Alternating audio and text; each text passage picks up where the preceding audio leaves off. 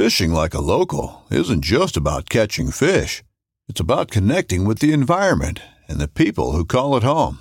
It's about hearing the stories and traditions that have been passed down for generations and sharing unforgettable moments with the people you meet along the way. Fishing like a local is having an experience that stays with you forever. And with Fishing Booker, you can experience it too, no matter where you are. Discover your next adventure on Fishing Booker. This upcoming concert season will be all about the boots, and Tecovas is your stop for the best in Western style. Tecovas has seasonal and limited edition offerings this spring and summer, including men's and women's boots, apparel, hats, bags, and more. All Tecovas boots are made by hand in a time-honored tradition with timeless styles that are always on trend. And Tecovas has first wear comfort with little to no break-in period. It's hard to find this level of comfort paired with this level of style. Stop by your local Tecovas store, have a complimentary drink or two, that's WCB style, and shop new styles. The smell of fresh leather and friendly staff are at your service. Many stores even have leather custom branding to make your boots truly personalized. And with regular live music and events, there's no in-store experience like it. If you can't make it into a store, just visit tecovas.com. That's TECOVAS.com. They offer free shipping on all boots, as well as free returns and exchanges, and ship right to your door. Go to tecovas.com and find your new favorite pair of boots today. So I'm on the far end of the blind. I love this story. And he pops up, and it was the loudest sound that was also a quiet sound that I've ever heard. And it was click. And I knew exactly what it was. And I didn't hesitate 1 second. As soon as I heard that click, I saw that bird, and I was like, I'm shooting it. Oh, you got her, dude. She's down. Let's go. Dude, I just shot a deer of a lifetime. Freaking smoked him. One with nature, and if you're a believer, one with God. Definitely gets your heart pumping. Boy, you are in trouble. Fall Obsession Podcast. All right, welcome to another edition of the Fall Obsession Podcast. I'm your host, Drew Twerdick. I'm here with Andy Meeks and Todd Sellen. We're here in Minnesota. We just had a pheasant hunt. Todd's in town visiting from Michigan. Came out to check out Minnesota, do a little bit of pheasant hunting here, and just kind of check out what we do up here. So continue the Fall Obsession World Tour we're on here. Exactly. Yep. Texas in December, and Minnesota now, and Missouri in a couple of weeks. And shoot, yeah, you'll have about 50 states done by next summer. Get out to Hawaii to get those access deer out there. Yeah. Invasive. Yep. So, like I'd mentioned, Todd was in town. We did a little bit of pheasant hunting today. We were up at the local game farm. The wild bird season is closed for the year, so had a chance to get out and do a little bit of hunting. Ran both of the dogs. Andy's got a young puppy that it was her first time out pheasant hunting. Yep, so that was nice to see, and she did as well as I expected, and yeah, so I wasn't trying to push it too hard, so I just wanted her to kind of watch the other dogs and learn some stuff. So yeah, that was good. So Todd, what did you think of your first time? So this is funny because Andy and I were having this conversation last night. He asked me if I've always been a bird hunter, and I said, no, I haven't always been a bird hunter. My bird hunting actually started, I've always wanted to go turkey hunting because that's what's most popular in Michigan. And with quarantine, with COVID a couple years ago, I'm so busy in the springtime with baseball that because baseball was shut down during that time, I was able to go out turkey hunting for the first time. And I was able to actually harvest my first turkey. And from that point, Heather, moving forward a little bit, Heather got me a pheasant hunt for my birthday, and that kind of sparked us into let's get a dog, let's start exploring bird hunting a little bit more. Before that, we're exclusively deer hunting, and then I did antelope hunting, I did bear hunting, and I did some of the others, but not as much as deer hunting, obviously. And so my first real trip out of state was the snow goose hunt last year. And that, I think, really, I really got the bug for bird hunting at that time. Yep. Just because of, the things that we had talked about, the adrenaline rush that you get over and over and over and over again. And, from there was a crane hunt. And so today, like this is my first time in Minnesota for sure, pheasant hunting. And, I just love it. I love being out here with you guys. I love being active. I love getting outside when it's sunny, and just getting some exercise during this time of year when we're kind of on a down season or downtime and just staying active in the outdoors. So. Yeah, so as Todd mentioned, it was pretty nice today. Here in Minnesota, we've had kind of a mixed winter where it's been either really cold, snowing heavily. Or 40. Yeah, or 40. And today happened to be one of those days where it was nice and warm, I think mid-30s, and sun was out. A little bit of a breeze, but nothing bad. Not bad. And then next week, they're talking we're supposed to get over a foot of snow again. Foot of snow and drop down to single digits, so it'd be nice and fun. So can't wait. Yep. So, Todd, you mentioned the snow goose hunt. And for our listeners, I guess by the time this podcast airs, it'll actually be the week that we're out on our hunt out there in Michigan, right? Or no? No, it's in Missouri. Missouri, that's right. Yeah, Mound City. Mound City, Missouri with Squaw Creek Outfitters, Squaw Creek Hunt Club, actually. We went last year. We had no expectations last year. We went in. Actually, it was the second time I met Andy. Yep. I had met him prior to that at Tim Burgess at his pheasant hunt. First time we met Tyler. First time we met Delaney, and that's where we really developed our connection. We met each other. Like I said, Andy and I had met each other, but Tyler and Delaney, we talked via social media, via text, via email, but we never met each other in person. And that's where that started. And so.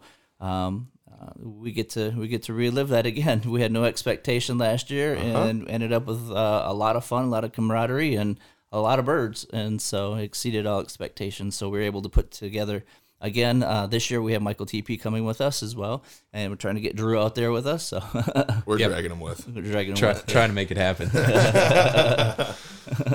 Yeah, and.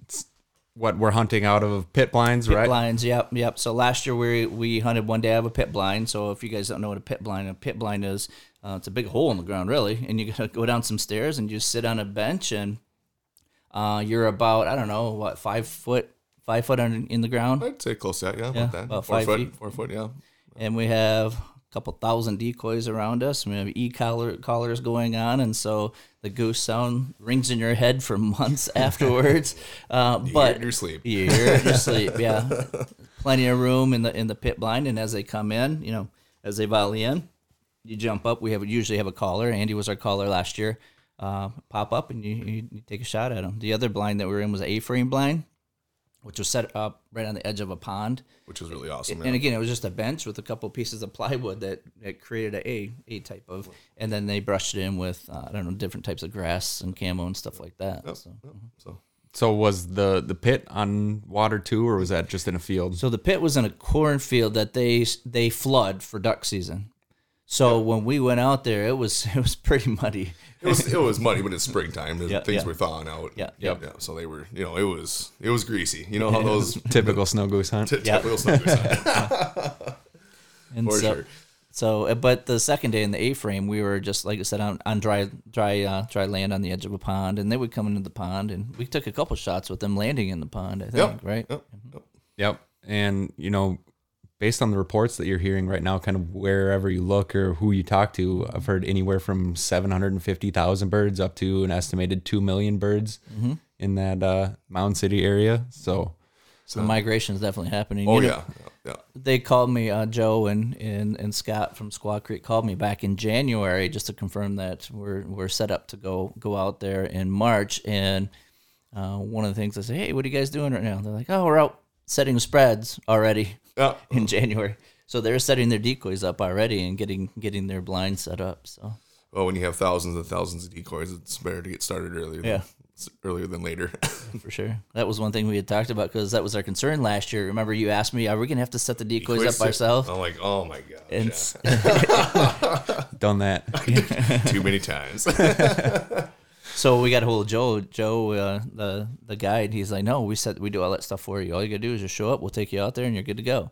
And so after we realized how many decoys are out there, like, oh my goodness.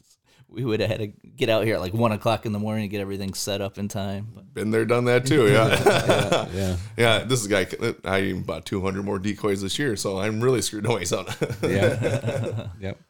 Now, last year when you guys hunted, what part of the migration were you guys in? Was it early on? Were you getting a lot of adults, or were you guys a little bit later in where you were getting some juvies mixed in, or? You know, I'd say we're probably, well, it was probably halfway. So there was definitely geese north of us, and you know the front line was definitely past us, but we were dealing with adults. But we did see a bunch of juvies too. I think most of our bag was juvies. Most of our bags were. Yeah. You know, and you know, we were down there with that, you know, when the first the flu came, the bird flu. Bird flu. Yeah. Yeah. So we were starting to see some birds do some weird things. Like fly in circles with their head down. It was kind of weird. Yeah, a little different. Really So That's not typical, no. After we shot at him 12 times, he still kept he flying kept around us. kept on coming. So, you know, yeah, we're all excited. It's always a fun time. It's always it breaks the spring up, you know. Yep. So Yep. And so I guess for the listeners that might not have snow goose hunted or don't know what we're talking about, the juvenile birds are the ones that were born this year. Yep. Typically the adult birds have seen that trick before. They've seen decoy spreads up and down the migration both ways. So they get educated. But those first year birds, those are the ones that decoy really well, especially when the wind is up or you've got low visibility from fog or early in the morning. That's what makes this snow goose hunting so much fun, is those birds. They keep you coming back. Yep. So it's Andy and I had this conversation earlier today. We were talking about adults versus juvies, and last year we had quite a few juvies, and the message we got today were that the adults are in. So I asked Andy about, you know, how is it different than juvies? He's like, they're much smarter. The adults are smarter. So Tala Piper, listen at home, mom and dad, we're the adults. We're smarter than you. So pay attention to what we say. But just like they said, they've seen the tricks, just like any animal. You think about it, whitetail hunting, the older, more mature deer are the ones that you have that are the hardest to harvest because they know all the tricks. They know the patterns. They know when something's not quite right. Yep. So. And to touch on what Drew said, you know, some of these birds live to 15 to 16 years old, and you know, 2 times a year going up and down the coast. You know, they see everything. I think they've even recorded some bands that are, you know, mid 20s. Right, exactly, yeah. So yeah, those birds have seen it, multiply it by 2, and then every state in between, and all the way up into Canada and even into Alaska. Seriously, yes. Those birds have seen it a few times. Yep. So yeah, it's Well, let's go back to the reasons why we hunt the snow geese and why they have a conservation hunt. Remember we touched on that a little bit last year? Yep. Well, this is this bird flu that is upon us is kind of what scared me. You know, that's why we do this to eliminate bring the population down a little bit, because if when Mother Nature gets a hold of them, it's going to wipe a lot more out than what we can do. You know, that's why the conservation order is in place to help control these birds' population. We're not just out there to shoot them, but we're trying to help this keep the sport growing and keep it maintained. And with this bird flu like this, it could get ugly. I mean, if they could get any worse, I mean, it could take out thousands and hundreds of thousands. So even last year they had piles of thousands out there. They were just from the bird flu. And you hear it up and down the flyway. Everybody's seen sick birds and stuff like that, and especially when they go up in a breeding season, when they're all close like that, and stuff can bugs can get everywhere. And then on top of that, the ecosystem. There's so many that if you look at what they're doing to Canada's ecosystem up there, they're destroying it. Yeah. And so, I had somebody recently ask me why I use a semi-automatic shotgun when I'm hunting geese, for example. And I don't want to get into politics or anything, because I know that's a hot topic right now, but simply because of this. If you think about it, if you get a pump, you may only get 2 shots off in a volley, which means you may only put 1 bird on the ground. Again, the more birds you put on the ground, the more it's going to help save our ecosystem. The more it's going to help them out. And not just with the numbers, and not get that bird flu and so yeah. So speaking of the bird flu, I actually had the opportunity this past week to sit in on a call. Well, it was more of a call. It was like a webinar hosted by the Minnesota Department of Natural Resources. Oh, really? Oh, cool. With a few scientists on it. And it was really interesting to hear them talk about their studies that they've been doing. So they've been doing studies in all of the different flyways here in Minnesota, whether it was, the St. Croix River Valley, the Mississippi River Valley, even out west. I don't know if they technically call it the Red River Valley, Right. but that's where it is, along that, Lac of Parle area. Yep. And hearing what they have to say on the bird flu is very interesting. According to those scientists, we're on the downward trend. We're towards the tail end of it. It doesn't mean it can't, rebound like Right. it has in the past, Right. but it was actually really interesting. They were seeing it a lot more in mallards than in any other species of duck, probably because we don't get the snow goose numbers here in Minnesota that they do, in South Dakota Right. or Iowa or somewhere else where they're really going to be seeing those numbers. So it jumped species. It went from snow goose to... Yeah, it's in all of the waterfowl. Really? Yeah, and we're actually seeing it in our domestic turkey population as well, and wow. even backyard chicken population. Backyard chicken. Yeah, I heard the yeah, chickens. yeah. Yeah, the chickens were getting it too. Yeah. They did a thing in the news back in Michigan this week. It was exactly that the bird flu originated. That's the story they're telling. Originated from farm chickens, and then it spread. Oh, really? Yeah. Then it spread to other species. Yeah. Yeah. So I mean, just interesting to hear. I know it's something we've been battling for over 2 years now for this round, but it's come and gone over the past decade several times, and just to hear that it's potentially on the downward swing and it's something that maybe is clearing up is good news. Oh, very good news. Yeah, we don't want to see sick birds out there. Obviously we're hunters, but we're also conservationists too, and we like to see good, plentiful. Which now puts that emphasis back on conservation piece in terms of we got to make sure we manage that herd with our hunting practices. You know what I mean? Yep. Because if the bird flu goes away, what's going to happen to the population? Even now, it's going to explode even more than it already is. And what's going to happen to the ecosystem in Canada? And you know what I mean? They're overpopulated. Oh, 100%. That's why we have this conservation hunt. So. Yeah. And so, talking equipment then, I mean, we were somewhere today where they had magazine tube extensions for sale. Yeah. I know personally when I've hunted in the past, I've always ran, I don't even know if it's a +8 or +8, 13 rounds total. So it's, a magazine tube extension out to, and even potentially beyond the end of the barrel. Yep. And, filling it up with 3-inch shells, 3-inch steel, and Letting them have it. yeah, you get the flock in nice and close, hopefully let them land, and then, start shooting. And by the time they get out, it's amazing how many birds, if everybody in the blind has 13 shots, how many you can drop in a volley. Yep. Yeah, for sure.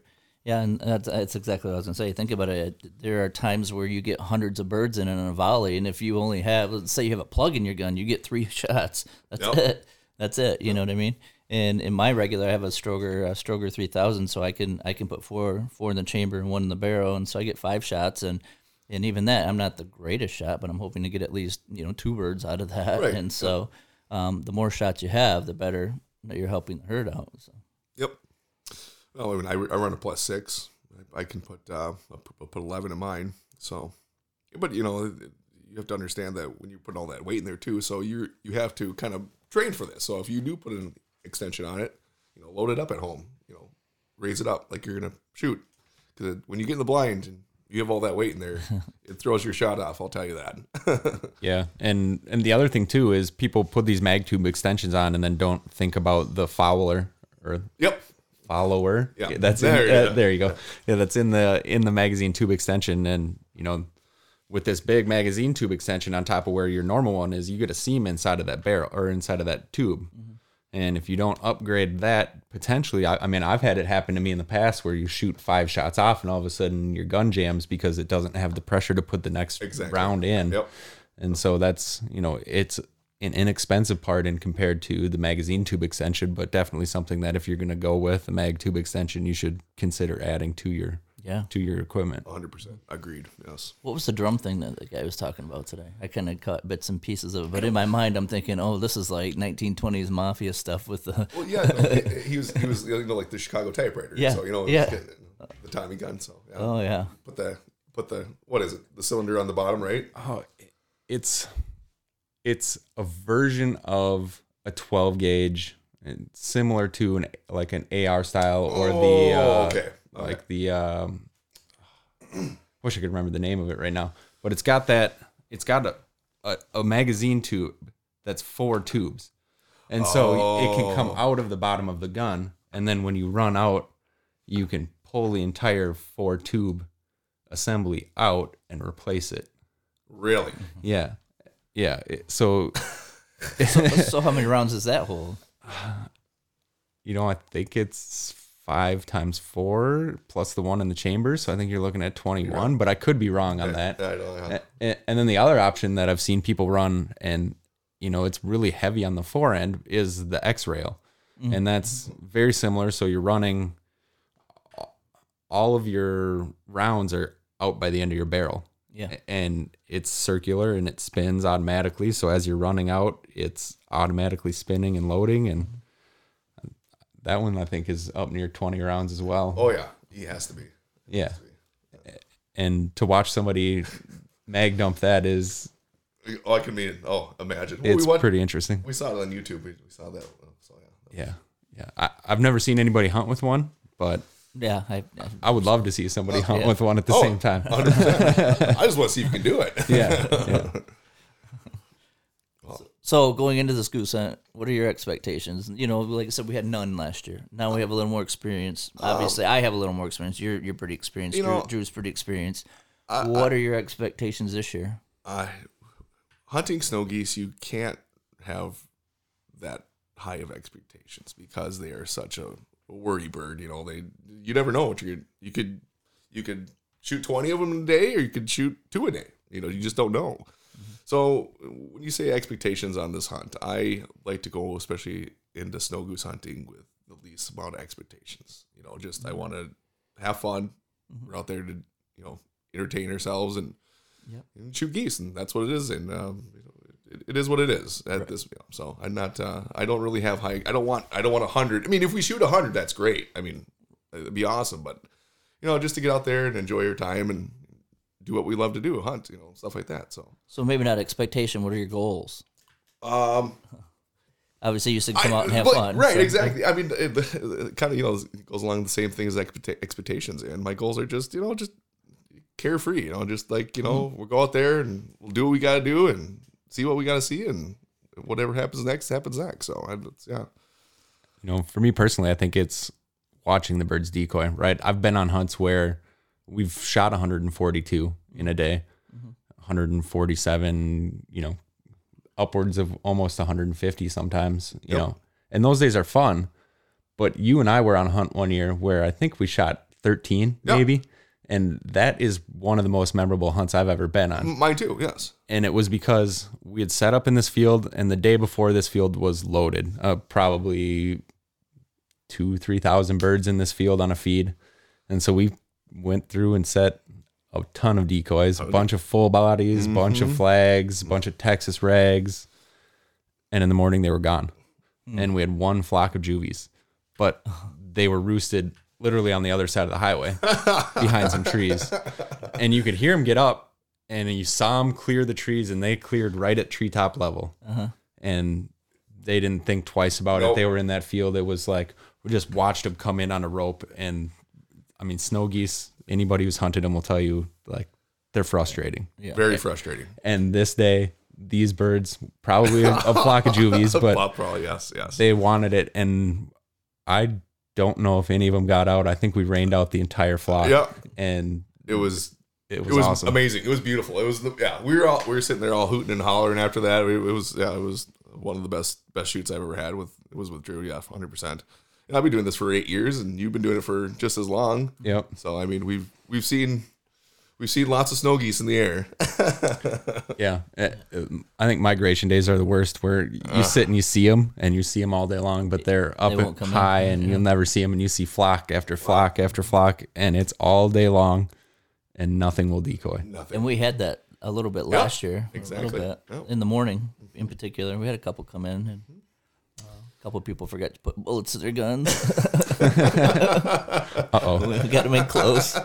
Not naming any names, huh? No. Todd, you want to shoot that? Yeah. Click. And click. Yeah, I just still don't. I don't live that down. Heather lets me know as much as she can. Yeah. Yeah. Oh god, that was funny. You know, that happens. That's that net collar up there. I know. We were in a pit blind hunting up in Fergus, so northern mid Minnesota. Okay.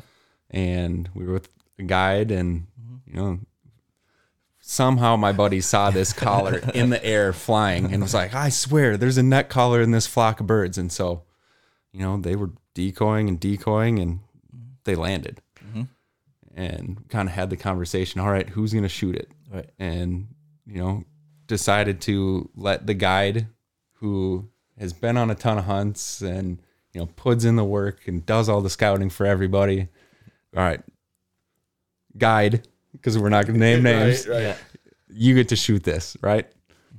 So I'm on the far end of the blind. I love this story. And he pops up, and it was the loudest sound that was also a quiet sound that I've ever heard. And it was click. And I knew exactly what it was. And I didn't hesitate 1 second. As soon as I heard that click, I saw that bird, and I was like, I'm shooting it. Shot it and folded it.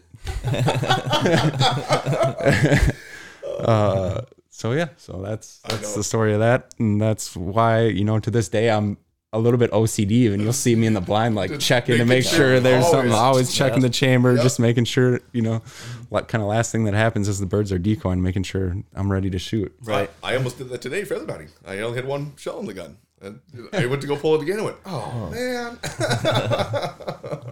Easy to forget, especially if you got, like I said, a semi-auto or something quick. I would say single shot. So, you know, when I go back, I had to borrow a friend's gun when I shot that turkey because I only had a single shot, and I thought I needed something a little bit, you know, because I figured if I had a single shot, I'd shoot one. Turkey's gone. I'm not going to get a second shot. So I borrowed a buddy's gun that was a pump. It was a 12 gauge, I think, Remington pump, and ended up putting a turkey down with the first shot. So, but after that, that's when I bought my Stroger. And so, because I realized very quickly that, you know, you have to have more than one shot. But we would go on preserves before, or right around that time too, and I'd have single shots. And so we'd go out and shoot chuckers and pheasants with a single shot 20 gauge at that time. So, but my goals for this are, Heather had so much fun last year, and that was her first time hunting out of state. And I thoroughly enjoyed just seeing her, and I was so happy and so proud of how she did.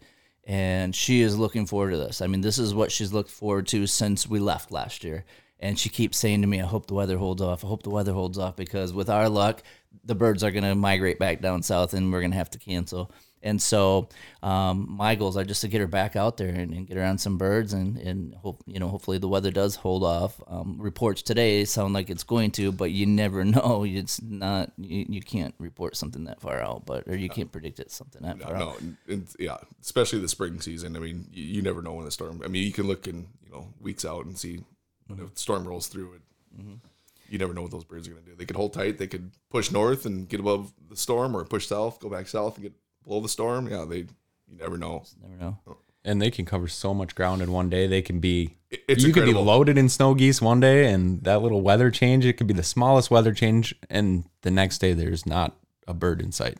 For 10 miles, 15, 20 miles. I mean, even that, even further More than that. even, yeah. So, I mean, yeah, it's their main goal right now is to get north. You know, the adults are, the juvies, obviously, they take their time because they're not breeding. And I think a snow goose breeds at 2, 3 or something like that. So, you know, they have a couple of years that they're, you know, just do it around, you know, so. Right. And then to see what, you know, hang out with Michael. We've never hung out with Michael. Yeah, exactly. We haven't hung out with Michael in camp. So to get him out there, we've been with Drew before. So when we get Drew down there. Oh, yeah. And so Drew and Tyler are going to pretty much fill the field just between those two. I'm hoping. Yeah, we talked to Tyler in Texas, and he's excited for this too. Very much so. And, you know, obviously we love bow hunting and deer hunting and stuff like that. That's kind of what we all got together for. But, you know, it's nice to have, you know, go shoot some birds here and there, you know, like that. And like I said, break up the spring, because you know, deer season's way too short. way too short. There's such a huge gap between the end of deer season and turkey season. Right. You got to find something. Exactly. Way too short. It's mid-September through the end of January or beginning of January. It's too short, Drew. So you start hunting almost every day. But yes, too short. Yeah. Too short. No, yeah. It is, especially with the bow, like you said, it does, you can start hunting them in September with the bow, and then by the end of January, you're hunting with the muzzle loader. So, I mean, we do have quite a long season, but it gets cold up here. Yeah. Yeah. It does, and that's one thing that I really enjoyed this year was we finally have all those box blinds up at the farm. And oh, yes. not only do we have the box blinds, but, I started carrying my heater with me. So I sit out there with the buddy heater and a fan. And I hear you, man. We're getting there. and there was a couple days where it was, 10, 20 below, or 10 to 15 below, I guess, during the season, I think is how cold it got. And you were sitting there in a t-shirt? I was sitting there in a sweatshirt, and warm as could be, and, a little bit of condensation on the windows. That's okay. But I started bringing a little battery-powered fan, and next thing you know, it's So just fine. Swim trunks and So when we were on the way down to Texas, we stopped at Tyler Wolf's house. Yep. In KCK. And I got the opportunity to go out to his property and sit for an evening over on his property. And he has one of those redneck blinds. Boy, are those nice. I could not believe it. I'm just like, wow, this is kind of cheating. Yeah. Yeah, I've looked at those. The other ones that I really like are the muddy tower blinds. I don't remember their exact name for them, but man, some of those nicer box blinds, even the guys that, make the feeders that we're sponsored by, they have got some blinds that they make that are pretty nice too. As long as you're getting into those insulated enclosed blinds that get out of the wind and be able to contain that heat, that's pretty nice. And I just loved how everything was quiet. The windows were quiet, the door was quiet, and just like, wow, that's what it's all about, being quiet and stuff like that. So yeah. We've got a couple on our property that I showed you the picture of our original. So Heather and I were out there on Friday just walking around the property and looking at some of the things that we need to upgrade or repair. And my very first blind I built, we call the outhouse blind, because I had a bunch of just wood laying around. So we just I slapped it together and built, it looked like an outhouse with windows in it, or like a porta potty with windows in it. And so the funny thing is I built it up at our house, and then we had to get it to the back part of our property, and I didn't think about that while I was building it. So we had to end up borrowing a trailer, and we pulled it to the back part of the property with the farm tractor, and we just dumped it right where we could. And it wasn't exactly in the spot, but it actually ended up working out. But in looking from that point on till now, just with succession and everything, how much has grown up around, we're like, man, we gotta get out here and start working this. But beyond that, we built one that we call a Death Star, just because it's huge. It's a 6x8, and we can put a couch in there, TV, refrigerator. It's just huge. And we put a little more work and a little more detail into that, but it's been there for a few years now. We got to start replacing the roof, for example. Got a big old hole in the roof, and then the door has fallen off, so we got to replace the door. No. So we just gotta. So we were out there taking pictures and getting measurements because we're gonna start working on those projects. But then I have a shadow hunter on our property, so I went out and splurged and ended up buying a good one that I didn't have to put too much or any work into. Really, we just had to build the elevation stand and then get it up there, and so we do have the one that comfortable, and we're going to try to make the Death Star as comfortable. But in Michigan, honestly, all the days that we hunt from October until we're really, if you factor in early doe season, it's the end of September to January 1st, we don't get a ton of days where you feel like you have to be inside because of the cold. Right. If you're inside, you're trying to get out of the wind, or not even really the wind, but it's just the rain or the snow if it's snowing really hard, That's my big thing. I can sit out there in the wind. I can sit out there if it is cold. Not a big deal to me. But if I get wet, right, that's game over for with anybody. I think anybody getting wet anywhere. So where I can see up here in Minnesota, it'd be totally different because you guys are colder than us more often. Yeah. So today, for example, it's 46. I said at home, and we don't have we had no snow on the ground whatsoever. It's been a weird winter. I was supposed to come up here around Christmas break. We had that blizzard. When it started melting, by the end of the week, we had no more snow. So we had over 20 inches of snow on the ground, all melted within a week. And then we went all of January with no snow. We didn't get a single. That's incredible. Yeah. I know.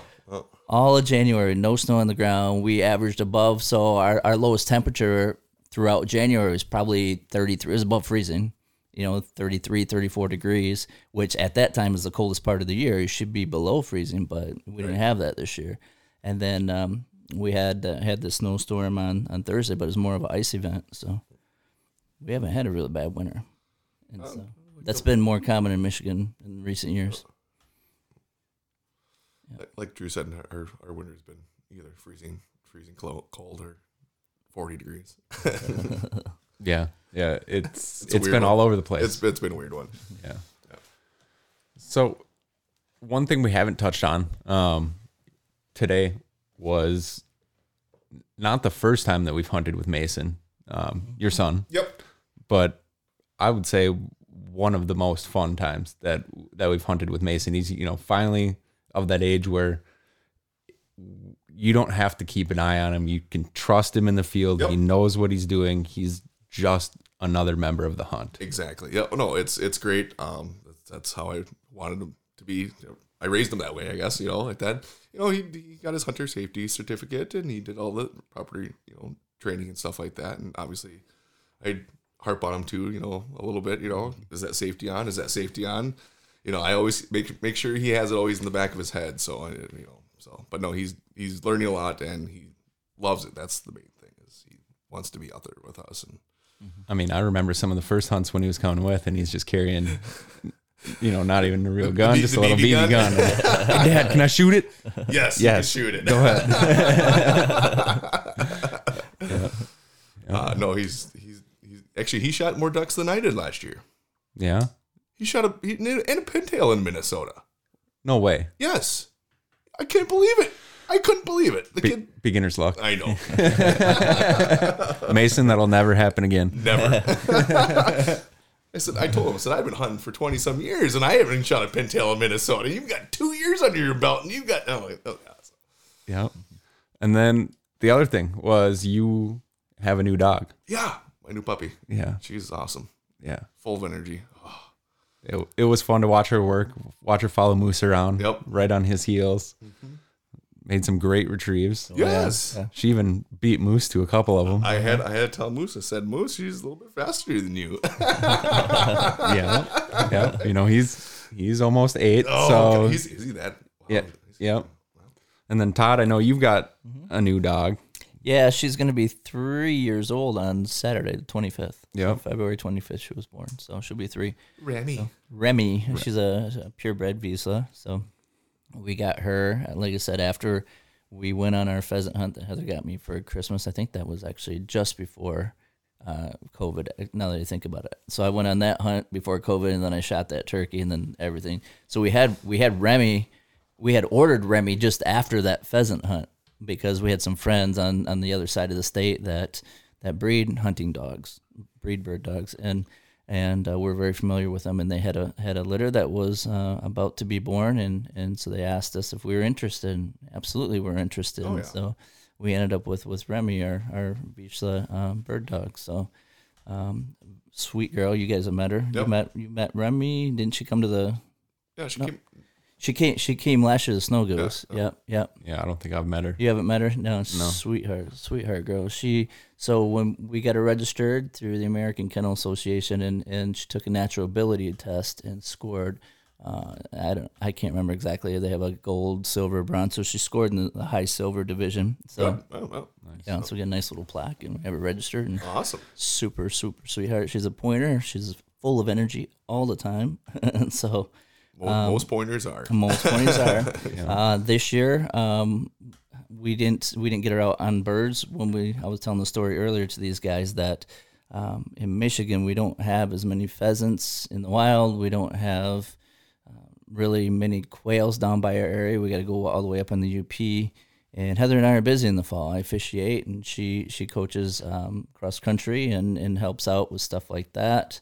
We're busy. We have a hard time just packing up and going up to the UP in a weekend, because it's quite a drive. It's a 3-4 hour drive, and then having to get home for work on Monday. But so we weren't able to get her. So we tried to find preserves around our area, and we got one that we used, the one that our trainer that trained Remy always used when she lived in our area. We gave them a call. They said, when do you guys want to come out? So Heather and I were looking at our calendars, called them right back, and by that time they had already sold out of hunts. So we were able to get her out. So so one thing that we do is just get her outside and just keep training her. Just make sure she's sharp when we can get her back out in the woods. Always, so. That's always what you do. You gotta keep the dog sharp. Yep. All right. Now, I got to hear more about this story that I've heard about a little bit in text messages. What's that? Tell us a story about these chuckers that kept getting loose. The chuckers that kept getting loose, or the pheasants? Oh, I thought Heather might have had some birds running loose in the garage and potentially in the house. Oh, those were. Oh, yeah. So, oh boy, like the donkey in the house. Yeah. There was a donkey in his house. Yeah. So anyway, so she got quails. So she wanted to raise some quails and let them. Yeah. So we're gonna let them loose when they got mature enough, and then we're gonna use as a training tool for Remy around our property. We live on 56-acre farm, so we can spread them out throughout the property, and we can work her with that. And so she got them home, and of course our girls are. Anytime you get an animal, you can't raise them to butcher them. You know what I mean? Right. Like a lot of people get cows, a lot of people get chickens, and as soon as we get an animal, it's a pet automatically. Doesn't matter. We've even talked about getting pigs for 4-H, and so I talked to my oldest Tala, and she said, "Yeah, I want a pig." Yeah, you have to sell it at the fair. No, I'm not gonna sell it. So anyway, no pig. No pig. So these quails turned into their pets right away. So Tala and Pipey decided to bring them in the house. And they're mature enough to fly. And so we had quails flying all around in our house, and had to catch them and put them back in their box and get them back in the garage. That's awesome. Now, how many quails are flying around your house? There were 20 in the bunch. Yeah. Oh no! Can you imagine that? What did the dog think? Dogs going nuts, of course. All of our dogs, we got 3 dogs in the house. All of them are going nuts. It's just mass chaos. Anytime anything goes in the house, it's mass chaos. It was, that's, we talk about what's a day in the life of a selling. It's not, it's unpredictable. You don't know what's going to happen, or you try to have a plan in place and it never goes the way that we hope. So, because something like that happens. So, can you imagine if our dogs they would just be chasing around, just jumping out off the walls. Oh, everything would be broken. They'd be on the counters. I gotta try that one time. Letting quails go. Letting quails go in the house. I don't think I'll be living at that house if I do that. Yep. So I was just telling Andy and Harper, your daughter. Yep. That we had, because they had a guinea pig out. And I'm like, yeah, we have the 3 dogs in the house, and then we have a rabbit and a hedgehog, and that's all I knew we had in the house. Well, we had an incident around Halloween where we had some trespassers on our property that were doing not so good things. We ended up calling the police, and they ended up going through our house. And so I was walking with them as they were going through our house to make sure our house was safe and secure. Well, they opened up Tala, my oldest, her bedroom, and there's a rabbit and a chinchilla that I had no clue was even in the house. So she's sneaking animals in through the window. What the heck is this? I'm going through the house with a police officer, and all of a sudden we're finding new animals. Oh, jeez. Speaking of new animals in the house, tell us the story about the donkey. You guys were part of that text thread too. Yeah. Merry Christmas from what's the donkey's name? Glenn. Yeah, from the girls in Glen. And this was after that police. So the police thing happened around Halloween, and so the donkey in the house happened a month after that. So all I can imagine is, oh my gosh, there's even more animals in the house. And so what the heck? And we had just remodeled our living room with new floors too. So Heather brought the donkey in the house to do a Christmas picture with her and the kids on the donkey, and thought it would be funny, and it was. I mean, I just, in my mind, I kept thinking, oh, more surprises, more animals in the house. So, so there's a donkey in our house. So I'm guessing Glenn didn't get to stay. Glenn did not get to stay. No, he didn't. I thought he was going to, and I was going to have to find a new place, but I thought he was going to take over my bed and my everything else. But no, he didn't get to stay in, and I got my house back. And Oh, that's funny. Yep. Sounds like life's always an adventure. Always an adventure. Always an adventure. Yep. That's for sure. So hunting pheasants today, we first met, the three of us, at Tim's. Yep. And that was a free-range wild bird hunt. How would you, and especially you, Drew, because you guide at the preserve we were at today. Yep. How would you describe to somebody, a novice, somebody who has never done it, what's the difference between hunting free birds versus on a preserve? So I think we had a little bit of a taste of it today. We have a ton of snow cover here right now still. So there is, some snow or some cover for them to hide in, some corn standing, but it's not very thick, not very tall. And so the birds that were there, that have been around, that have been hunted a few times, they know the drill. They hear you coming, they hear the dogs coming. Same thing with wild birds, right?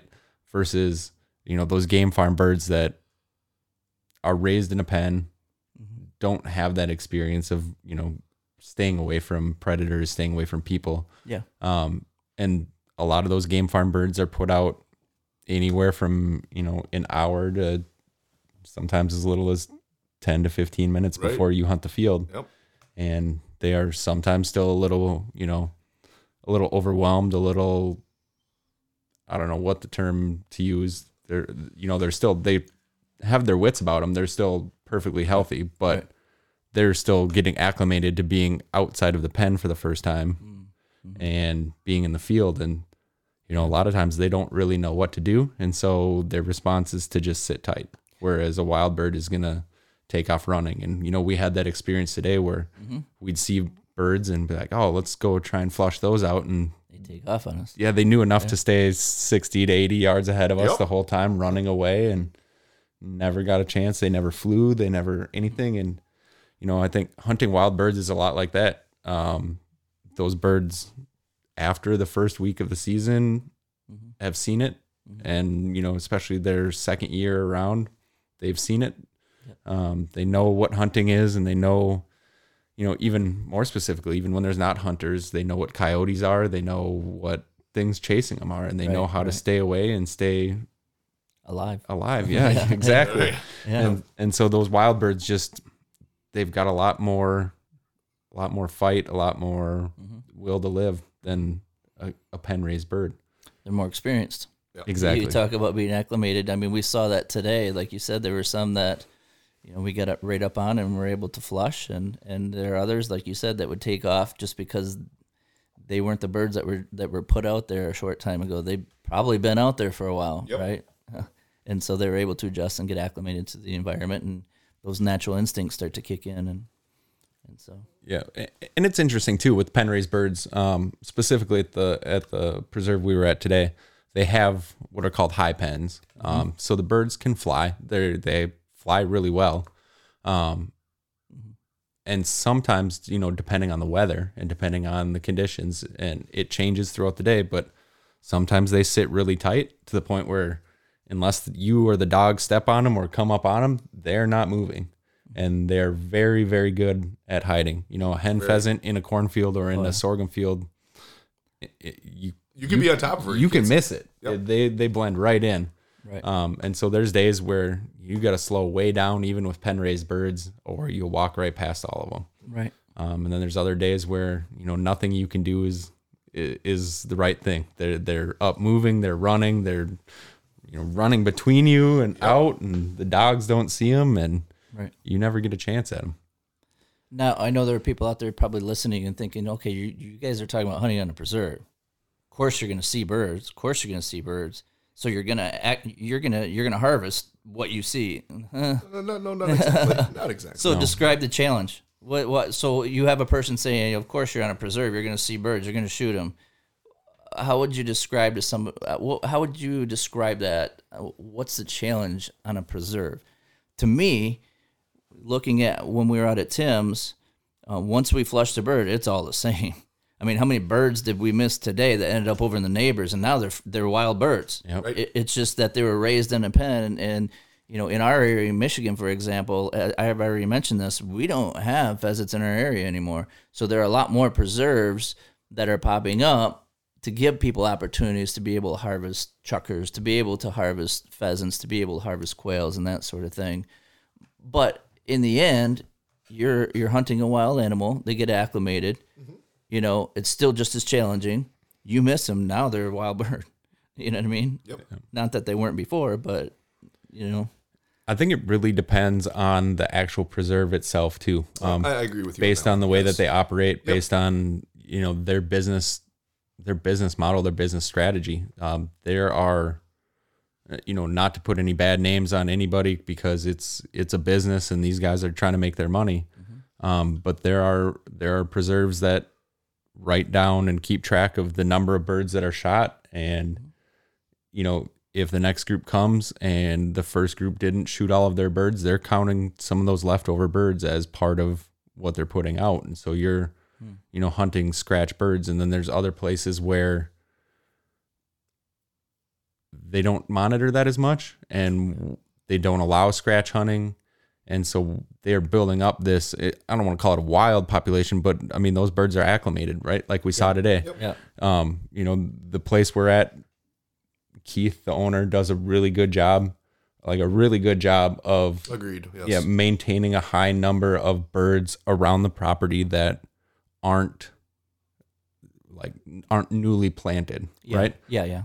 So you'll go out there and, you know, some places use what they call like a catch pen or like a recatch pen, where it's more or less a funnel going back into the pen so that the birds that were released that end up back at the holding pen can go back in. Mm-hmm. Keith doesn't have that. It's closed off. And so once those birds are out, and, you know, they're out for a long time. The other thing too is, you know, with weather, unfortunate things happen. This year, I know he had a pen blow over in the middle of one of our snowstorms that we had where we got 11 inches of snow. Right. And, you know, in one day he had 250 birds get out. It's a lot of birds. It's a lot of birds. Yeah. Yep. And, you know, from a business standpoint, it's a lot of money. It's a lot of money. It is. And, you know, the nice thing about, you know, working, and that's it, right? Go check out your farm. But the nice thing about working with a good game preserve is knowing that even though he had 250 birds get out, if you call him and say, I want to have 6 birds in my field, he's still putting 6 birds in your field. Right? You're going to see a lot more than that because there's now 250 birds on this 400 acre piece that are out walking around, flying around. And so, yeah, just do some research, talk to your people that you're going to see. There's a ton of really awesome, like really good preserves around the country. There are a lot of people that, you know, are really above board, do a really great job. There are some people that it's still doing a great job. It's a little bit more of a business. Yeah, for sure. So, you know, feel it out. Don't be afraid to go to multiple preserves if you have that opportunity near you. And right, I think I've been to a handful of them. You know, just in the state here. I mean, I know with you to one down south, right? Yep. And then I've been out one western Minnesota, and then the one way western Minnesota, they only hunt roosters because of the county ordinance. They won't let them shoot hen pheasants. So. Yep. And some of that has to do with the license too, because if they don't have that, if they don't have the hunting preserve license, then you're limited to your natural bird limit, which in Minnesota is either 2 or 3 a day. Yep. And so then you're hunting roosters, but you know, they're planted, but you're still only allowed your limit. Yeah. So, and the reason why I bring that up is when people hear the word preserve, they think game ranch. This is a game ranch, an enclosed game ranch. Nope, it's not. You know, they automatically, there's that stereotype out there that when you hear preserve, you're thinking that you have these high fences and the animals are stuck within those perimeters within that confine. You know, that's not how this works. And any preserve, any bird preserve I've been to, there's no high fences. As soon as they put them in the field, they're as wild as any other bird, especially once they get acclimated. Like you pointed out, when they first put them out there, it takes them a little bit to get acclimated. But once they get acclimated, it's just like going, like you said, to Colorado, going to Iowa, going to North Dakota and hunting these birds in the wild. Same exact thing. It's just as challenging. So, Yeah. And, man, I don't know. I hope I don't make some enemies with this one, but, South Dakota is really known for its pheasant hunting, right? Yep. People pay a lot of money to go out there and go pheasant hunting. Yep. And you're going to say it, aren't you? I'm unfortunately going to reveal the secret, but, a lot of times, and I'm not mentioning any names or any places but there are people who offer wild bird hunts, and you go out there and those are pen raised birds. And they were, put out as early as that morning or potentially the night before. They go out and they plant the field that you're going to hunt the next day. Gotcha. It's the reason that people see so many birds in South Dakota. It's also the reason that South Dakota has such a big wild bird population is because of all of the pen raised birds. Yep. Whether people are just pen raising them to release them to help the population, right? Yep. Or whether they're put out as part of a hunting operation. So it's definitely good for conservation. It's good for the wild bird population. For sure. Same thing here with the preserve that we were at today, right? Mm-hmm. The bird population around where we were hunting is really high for that area. Oh, 100%. For central Minnesota, for that specific area that we were hunting, the wild bird population is really high because these birds get loose. When you're hunting them, they fly to the neighboring properties. They escape, for lack of a better term, and help build the wild population. And it's great. Yep, it's great. Oh. Yep. I remember when I was a kid, my uncle raised pheasants. He didn't hunt them. Mm-hmm.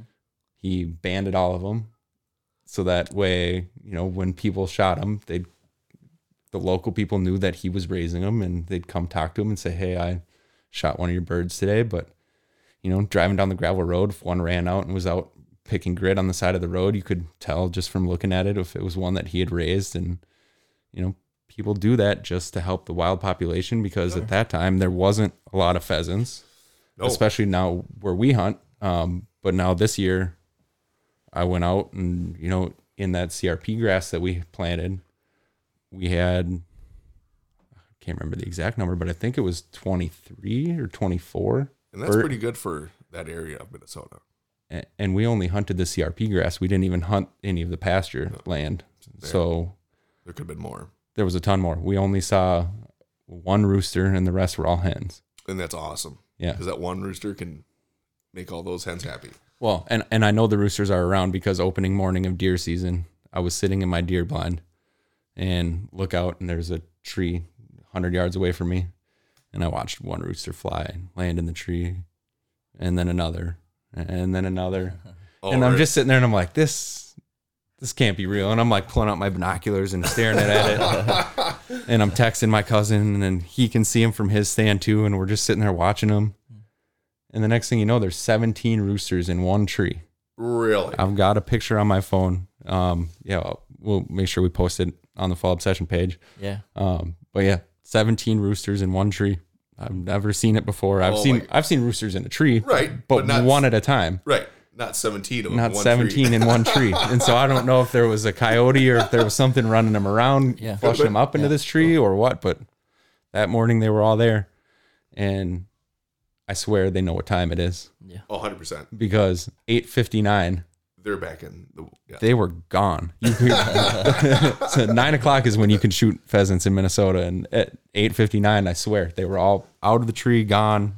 They all have watches on. I know. Yeah, like on their feet. I'm gonna go hide in the gross thick stuff that these guys aren't gonna hunt. I was just amazed by all the pheasants that we saw driving out to the preserve today. We saw a lot of pheasants just running around. Yeah, coming from my house, going up kind of the back way to 94 there. So half dozen pheasants on the side of the road. So and we don't, like I said, we don't see that anymore.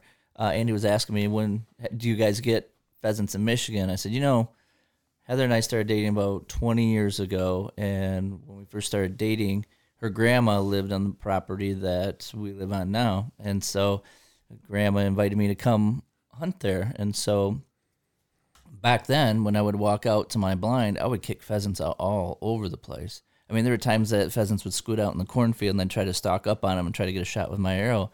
But since that time, we haven't seen. In fact, the last pheasant I saw, we built our house. Heather and I, Grandma passed away, and Heather and I took over the property, and we built a house in 2007. We moved in, and then it was that small game season, it was that bird season. I walk out, so we weren't even in the house a year. I walk on the porch, there's a pheasant in our front yard, and so I go running in, Heather, there's a pheasant, should I shoot it? She's like, if you want. So I went and I shot that one, and that was the first pheasant I had ever shot, and that was also the last pheasant I've seen in Michigan. You shot the last pheasant in Michigan?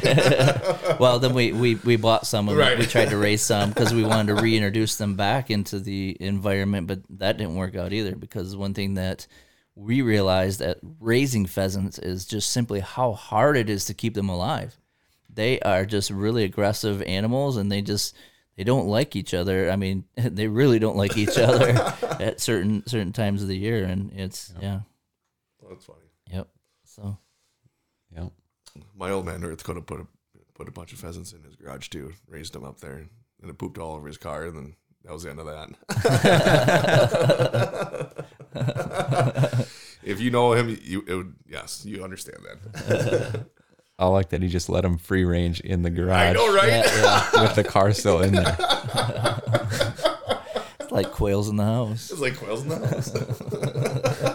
But people that still live in there.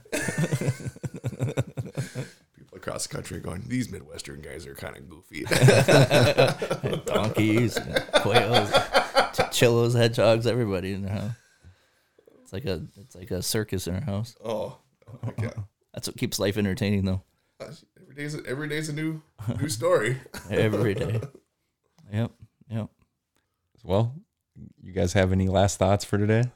It was a great day. It was awesome. It was fun to hang out with everybody, hang you guys out, and do a little pheasant hunting. So yeah, we don't get to do this very often, especially I haven't seen you for quite a while. So yep, yeah, and we live close enough to each other. We probably should, but yeah.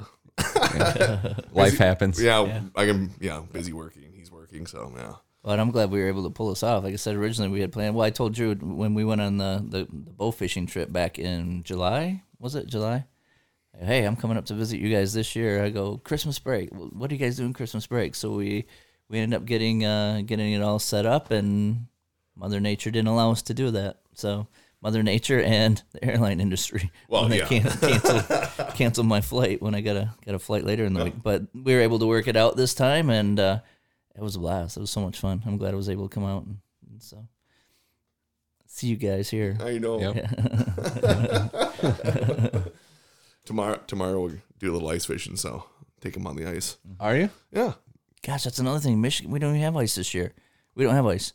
We had one weekend where we had enough ice where you could get out there, but by the end of that weekend, it was open water again. So you still had some shanties out there and some of the parts that were still frozen, but you had shanties and people ice fishing in open water. So I got a neighbor who's an avid ice fisherman was telling me that he went out that weekend. He only hunted Friday, Saturday, but by Sunday, again, he had the open water. And again, we got open water again now. And so he's like, yeah, I'm probably done ice fishing this year. We'll pull the boat out here in a few weeks and just start using our boats. I took him past Waconia. Yeah. I go, look at that. The village, the big villages on Waconia there. Yeah. But a lot of the houses were gone. You could see the piles. Yep. They have to be off by the end of the month. Yep. I saw the county sheriff is actually urging people to get their house off of the local lakes here because of the next snow. Of the ice conditions. So even though typically at this time of the year it would be totally safe to drive on. 100%. We did 20 inches. Yeah. This year, because of all of the snow, it insulated and the ice didn't freeze well. And, there's stories of snowmobiles going through the ice already, which is... It shouldn't happen yet. Shouldn't happen yet. It's scary to hear about. And so they're urging people to get their houses off and, you can see people are, heeding that advice. There's not a ton of houses left out there. Nope. But all the trucks that were on the ice today that we saw, like full-size F-150s. Oh, yeah. Right out in the middle of the lake on the ice. Dual axle ice houses. And Yeah, it happens. It does. I got a buddy that has a dual axle ice house and a dually, and just full size dually on that thing, and just the amount of weight that thing goes across the ice. I'm like, you got to have 20 something just to feel safe. Yeah, for sure. Ice road truckers. Right. Yep. Well, good luck ice fishing. Thank you. Yeah, we'll have to have another podcast and have you tell us how that went. Yep. So I've obviously ice fished before, but not for. I mean, in Michigan, it's a lot of panfish type of stuff, or pike. That's basically what we do too. Yeah. Especially down this side, the south. I mean, if you go more north, you can get more walleyes and stuff like that. Oh, gotcha. Yep. And if you go really up north, you get into Lakers. Ooh. My son went up to Grand Rapids area. Yeah. He got Lakers last weekend. Mason, you're living the life. Seriously. I gave him a bad addiction. Yeah. That's okay. It's the best one. So, well, should probably wrap it up for today. Sounds good. Yep. All right. As always, our podcast is brought to you by Ridge Rock Hunt Club. Check us out on Carbon TV, Waypoint TV, Go Wild, obviously Facebook, Instagram, and we're now on TikTok. Yeah. I know. I saw that. I was flipping through. I'm like, you got to be kidding me. Yeah. Well, it was one part of Sam's instruction. Hey, make sure you get some vertical footage today so we can do some reels and TikToks and stuff with it. Yeah. Okay. Yep. So, thanks again to, like I'd mentioned, Ridge Rock and Go Wild and Carbon TV and YouTube Waypoint TV. And if you haven't already, go follow us and subscribe on those channels. And other than that, we will see you guys next week. Absolutely. Stay obsessed. Stay obsessed. Hopefully we do well in Missouri. So. Yep.